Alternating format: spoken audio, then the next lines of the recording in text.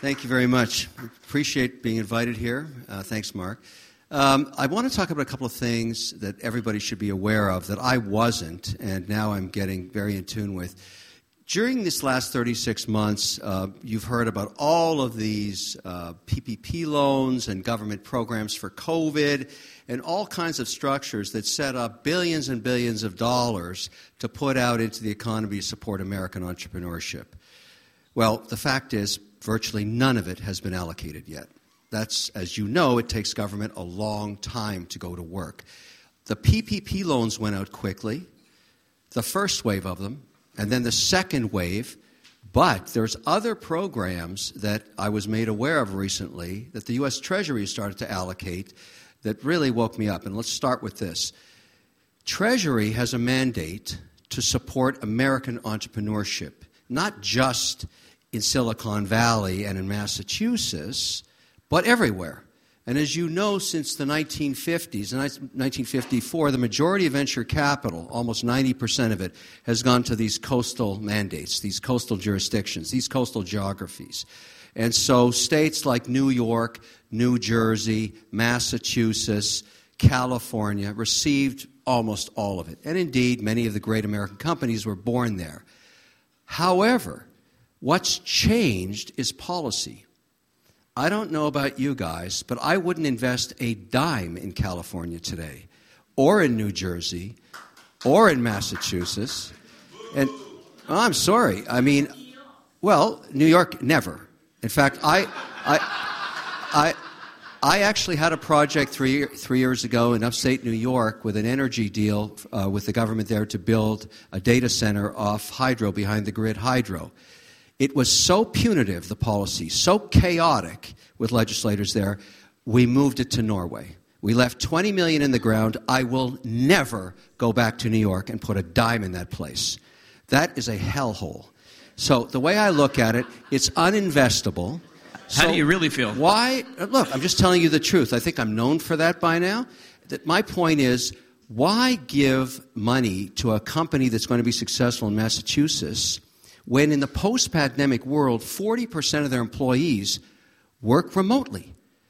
Why not put it in a place where they want your money, the policy's stable, the taxes are competitive, and the government wants to work with you? These are the so-called flyover states. North Dakota, South Dakota, Montana. These are places now where the governors, which are essentially the CEOs of the state, will sit down with you and say, look, we would like to work with you to build up venture investing here. Now, let me tell you a story that I think is very easy to understand. This has remarkably a Shark Tank start. 7 years ago, I didn't know anything about North Dakota. I didn't know where Fargo was, except it was a movie and it was a joke, a cold place. This company comes on Shark Tank called PRX Performance. They make gym equipment for small footprint condominiums so that the gym folds up into the wall. Brilliant idea. They had IP. I invested in them. It went from zero in sales to $50 million in 36 months. I flew up to Fargo and said, wow, what's going on here? In February, I went there. I went ice fishing. I met the commissioner. I met the governor. And they said, what else can we do here? I said, a lot if we can keep finding the PRXs. Now, here's some data about North Dakota you didn't know.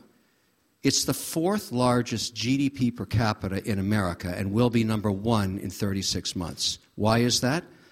Billions of dollars of fracking income. The only geography in America that has salt caves to take the carbon excess and put it underground.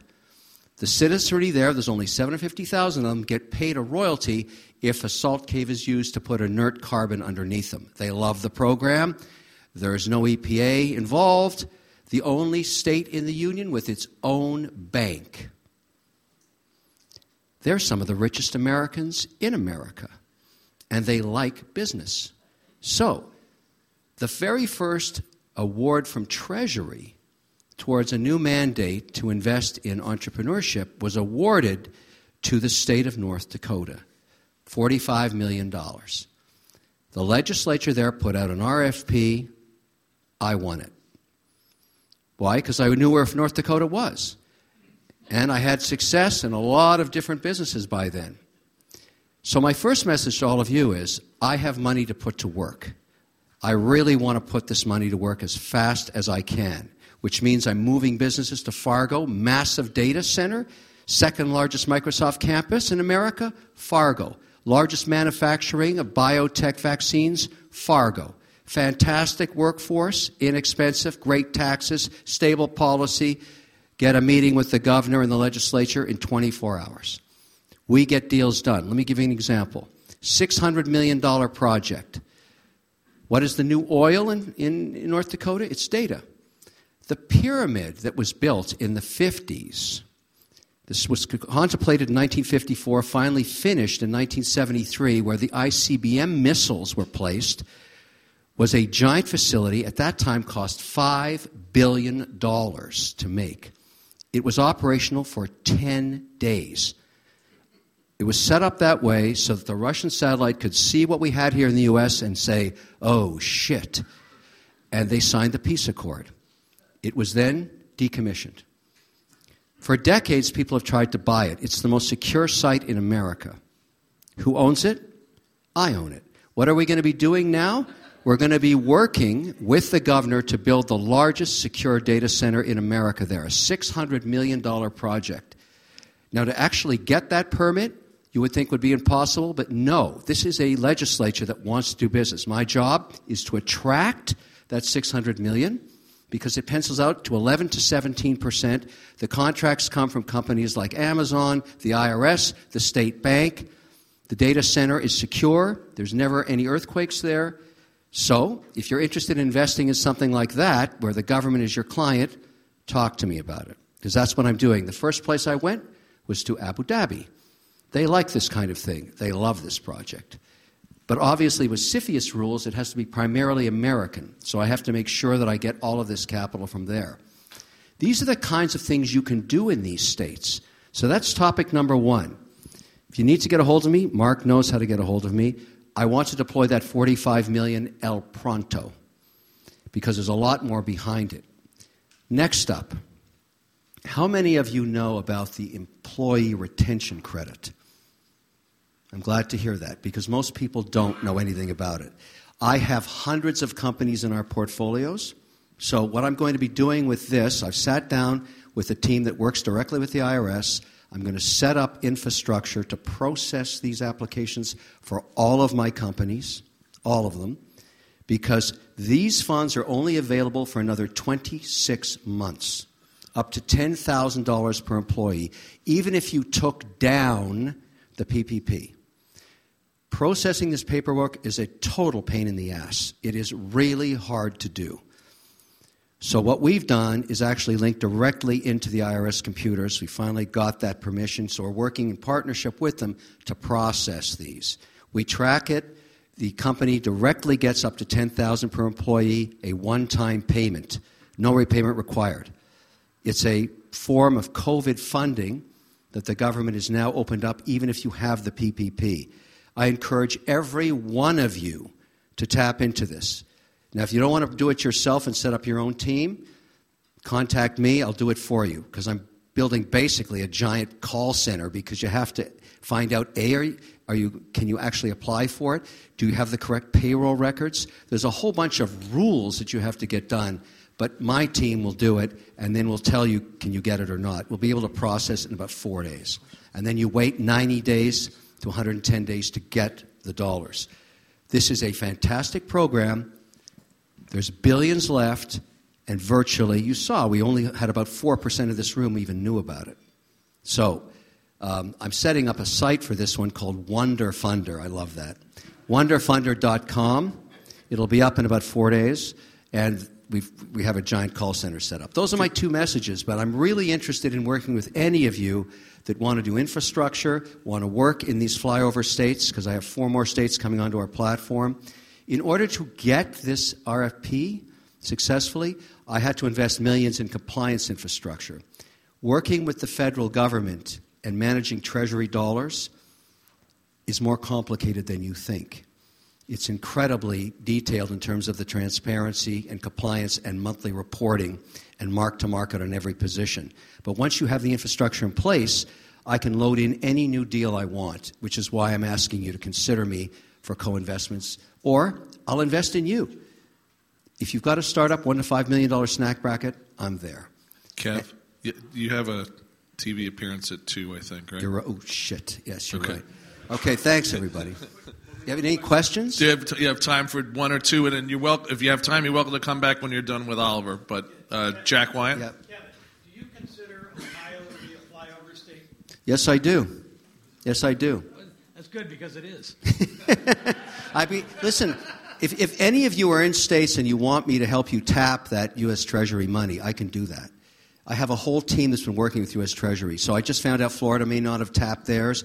There's a whole bunch of this money waiting to go. It's $45 to $80 million tranches. But getting it is a total hassle, even if you're the state government. You have to work with them. So Any substantive questions?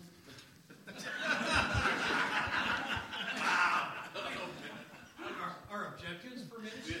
Yes. it's a pre-tape, Mark, so I'll love you. push it. I'll push it. Any other questions? Yeah. That's surprising. Wow. Yes, sir. Oh, Eli. What about for the film industry? The film, any industry, all 11 sectors. All 11 sectors.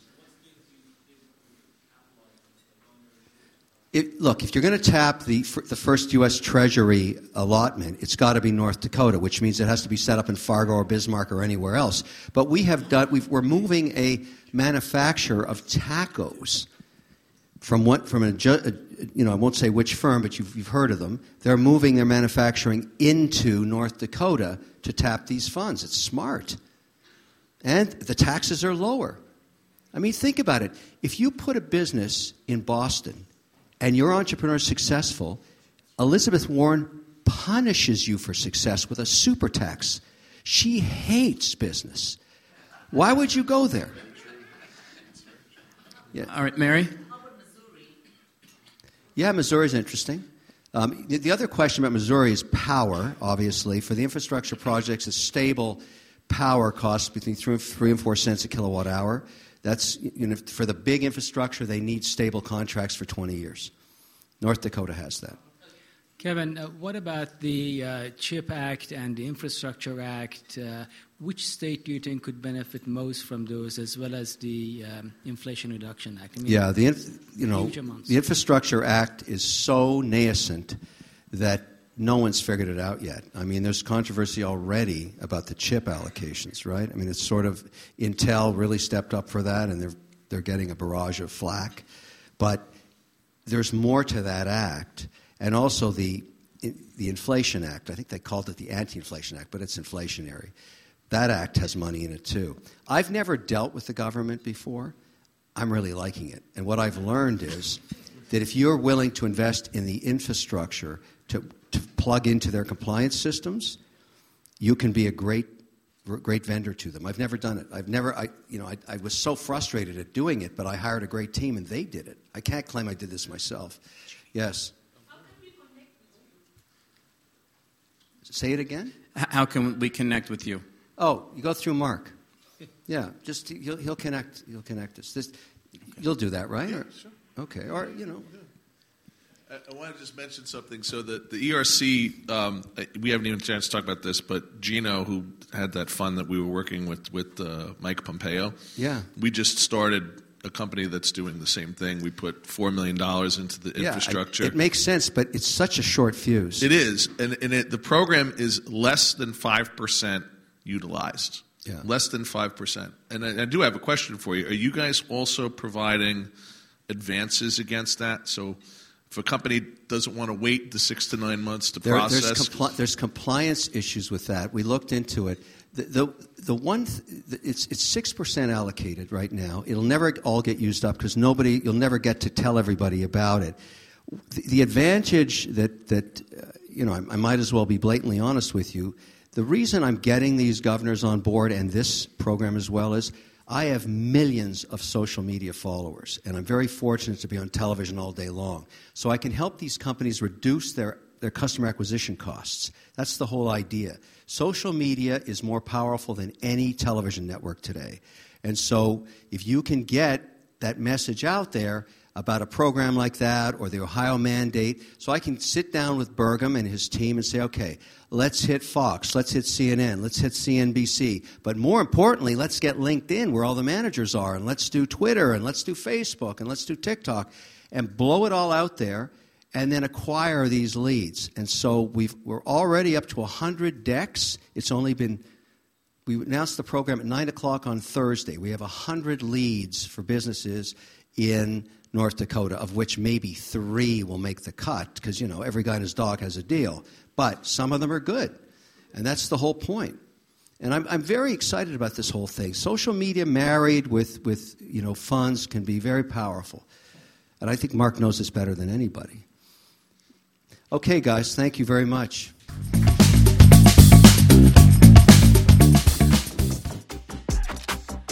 Come join our 361 firm community of investors and thought leaders. We have a lot of events created by the community as we collaborate on investments and philanthropic interests. Join us.